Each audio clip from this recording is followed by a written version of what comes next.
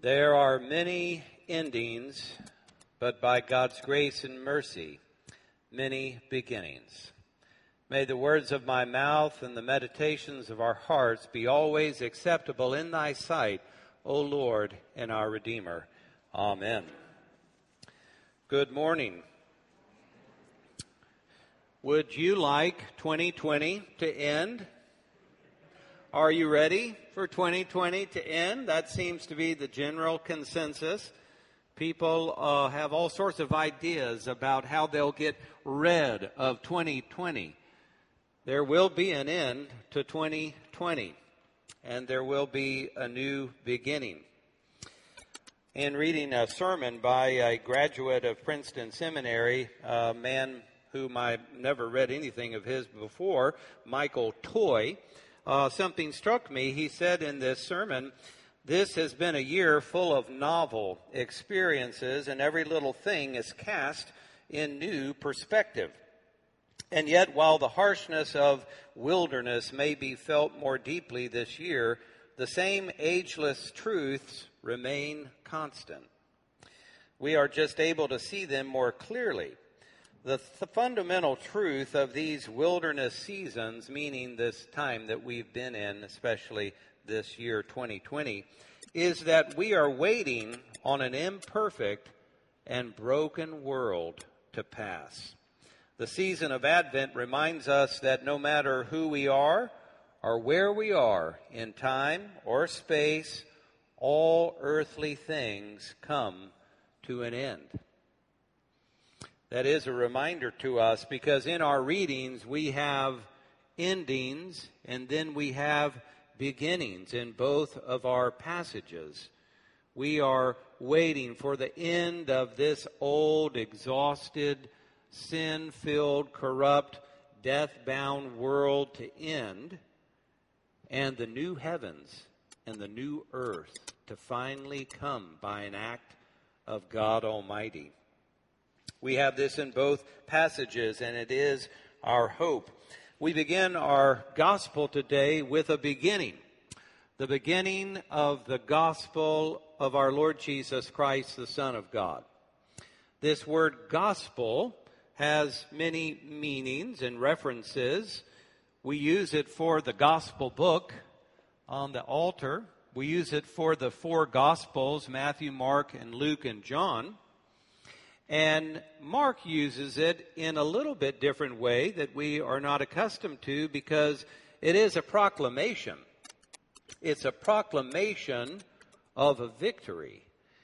We are not in touch with how that would sound in the first century, but Bishop Barron reminds us that in the first century, this opening line of Mark's gospel simply saying, "The beginning of the gospel of the Son of God, Jesus Christ," those were fighting words.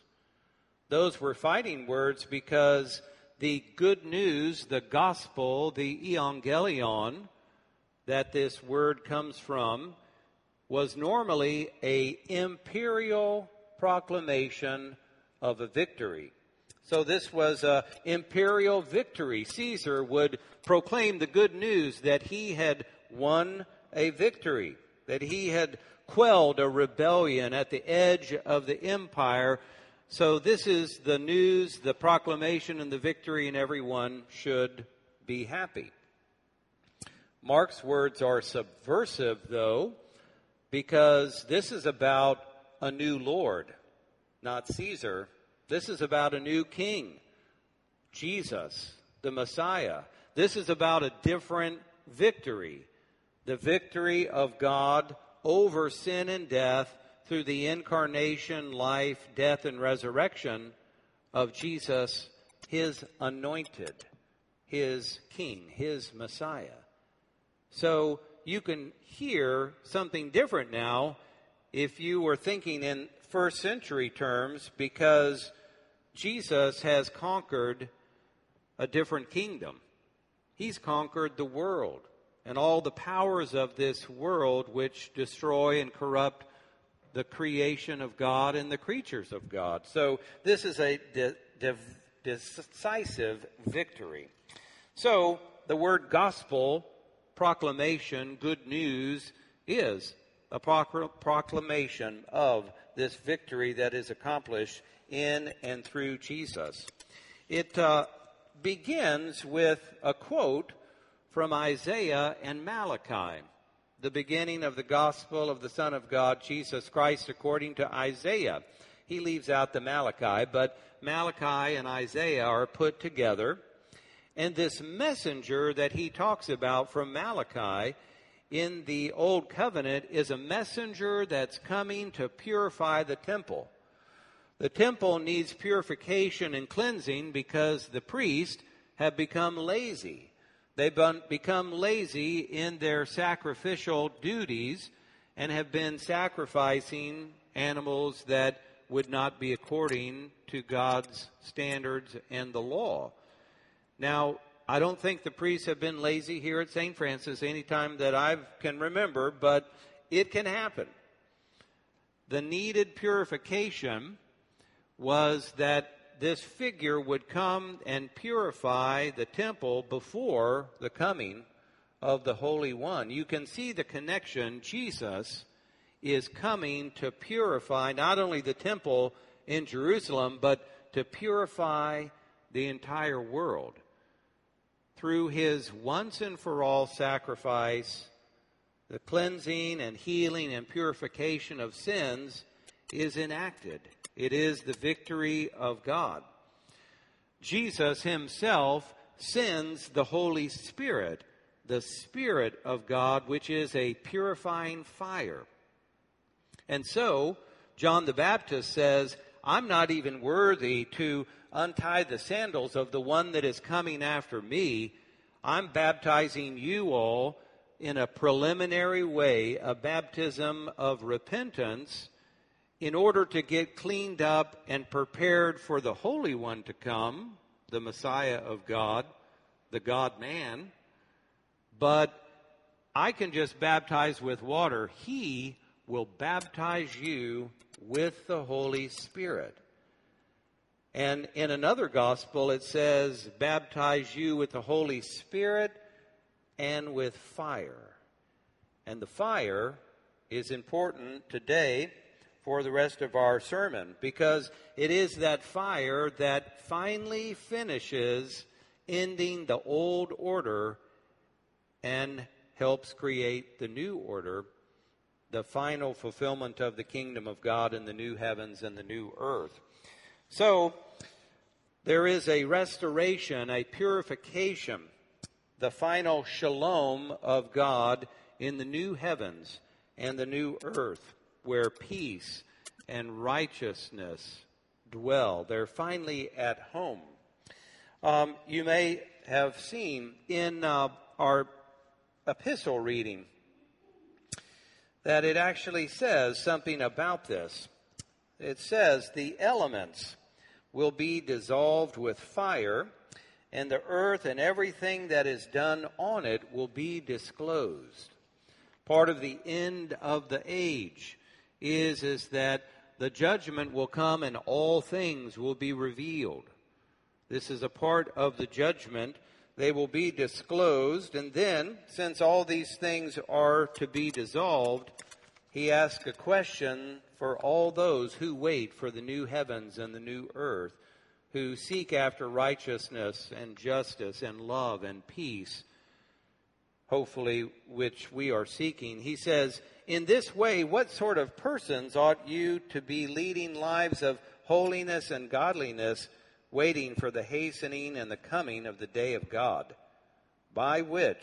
because of which the heavens will be set ablaze and dissolved, and the elements will melt with fire. This is the fire of God, to end the old order, the old life, and to create the new life. This purifying fire of God is our hope. It is the final end of the old and the beginning of the new. That same fire, that same Spirit will be what we participate in, God's love, God's life, God's glory in the age to come. Well, since we are people just like those who Peter wrote to, we are waiting for things to end. We're looking for a new beginning. We long and we ache for a time when love and light and righteousness and peace and goodness and life rather than death reign. And as we look towards that vision, what are we called to do? Well, John the Baptist, Jesus himself, and the apostles all had one word for us. This one word is a simple word, but it is a lifetime challenge and process. That one word is repent. Repent. Repentance is not a one-time action. It's rather has a beginning and a lifetime of processing to do. This repentance is something that we're called to all throughout the Scriptures, and it may not be exactly what you think. Repentance actually means a change of mind. That's one definition, but it's not a change of mind like I decided to change my mind about having chocolate ice cream versus vanilla ice cream. It is a change of mind that has to do with a change of heart. And if you look at the Greek word metanoia, you can see that meta means a beyond, or even a sort of a transformation, but a beyond. And the nous is the mind, or it can be translated spirit. So it's going beyond your present mind or spirit about things. And so, of course, repentance has to do with changing course if you are bogged down in sin. Obviously, that is a part of the word because you're going the wrong direction and you're not in the right way. You've gotten off the path. You're off the road. So if that is the case, we are to repent and to confess and then start going the right way. And if we have to set out a plan to help us do that, then that's what we're called to do. That would be a part of what repentance is. But there's another aspect of repentance where we go beyond our present mindset. We go beyond our present disposition. In fact, this repentance that has to do with the nous also has to do with the word nous as a center of the heart or the center of the soul. So it's a reorienting of the heart, the mind, the soul, that we would be in complete alignment with God and God's word and God's will and God's ways and God's commandments and God's vision that this world will finally end. And there is a new beginning by God's grace and mercy. And we are preparing ourselves for that new heaven and that new earth. And so that is what we are called to. As we get older, we learn things. We learn things about ourselves. We learn things about life. We learn things about other people. There's no way we can know these things without this experience in life. I see some nods as I'm speaking in this particular congregation. You learn things. As I saw my mom and dad age and then pass on, I learned things about the end of life and sort of how that might look. Best case scenario. I've learned things about myself and looking back and in a process of repentance and reevaluating my own life. As we age, we learn things. And we need that experience to take those in. That's a form of repentance. That's why there's a song that say, young men laugh and old men cry. Because they are going through that process of repentance and reevaluation, learning new lessons. So repentance is a wonderful word, and we shouldn't let it get pigeonholed into a overly moralistic or pietistic framework. But St. John of the Ladder, one of the most reputable sources of repentance and someone that wrote about making progress in the spiritual life, one of the classics of the spiritual life in Christian literature and history, says this: repentance is the renewal of baptism. Repentance is a fresh start in life. I like this. Repentance goes shopping for humility. Repentance is critical awareness and a sure watch over oneself. Repentance is reconciliation with the Lord. Repentance is the purification of the conscience. And then finally, the heart experiences the grace of God first as a fire which burns up sin and the passions. And then when the passions burn away, it experiences God's grace and light illuminating our entire inner person.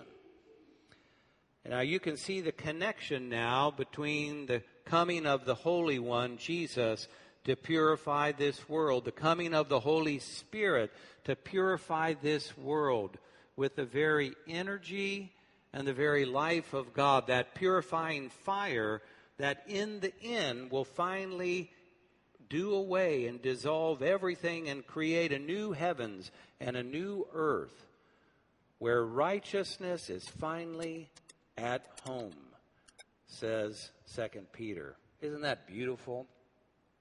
Won't that be wonderful to be surrounded by righteousness and love and peace and joy and God's grace and glory and everyone who loves it and wants it? That's the new heavens and the new earth. Well, 2020 will certainly end. Our lives will end also, everything that they're connected to and everything they have to do with. But the good news today is that there are new beginnings. By the grace and the mercy of God, there is the new beginning of the heavens and the earth of God's grace. Amen.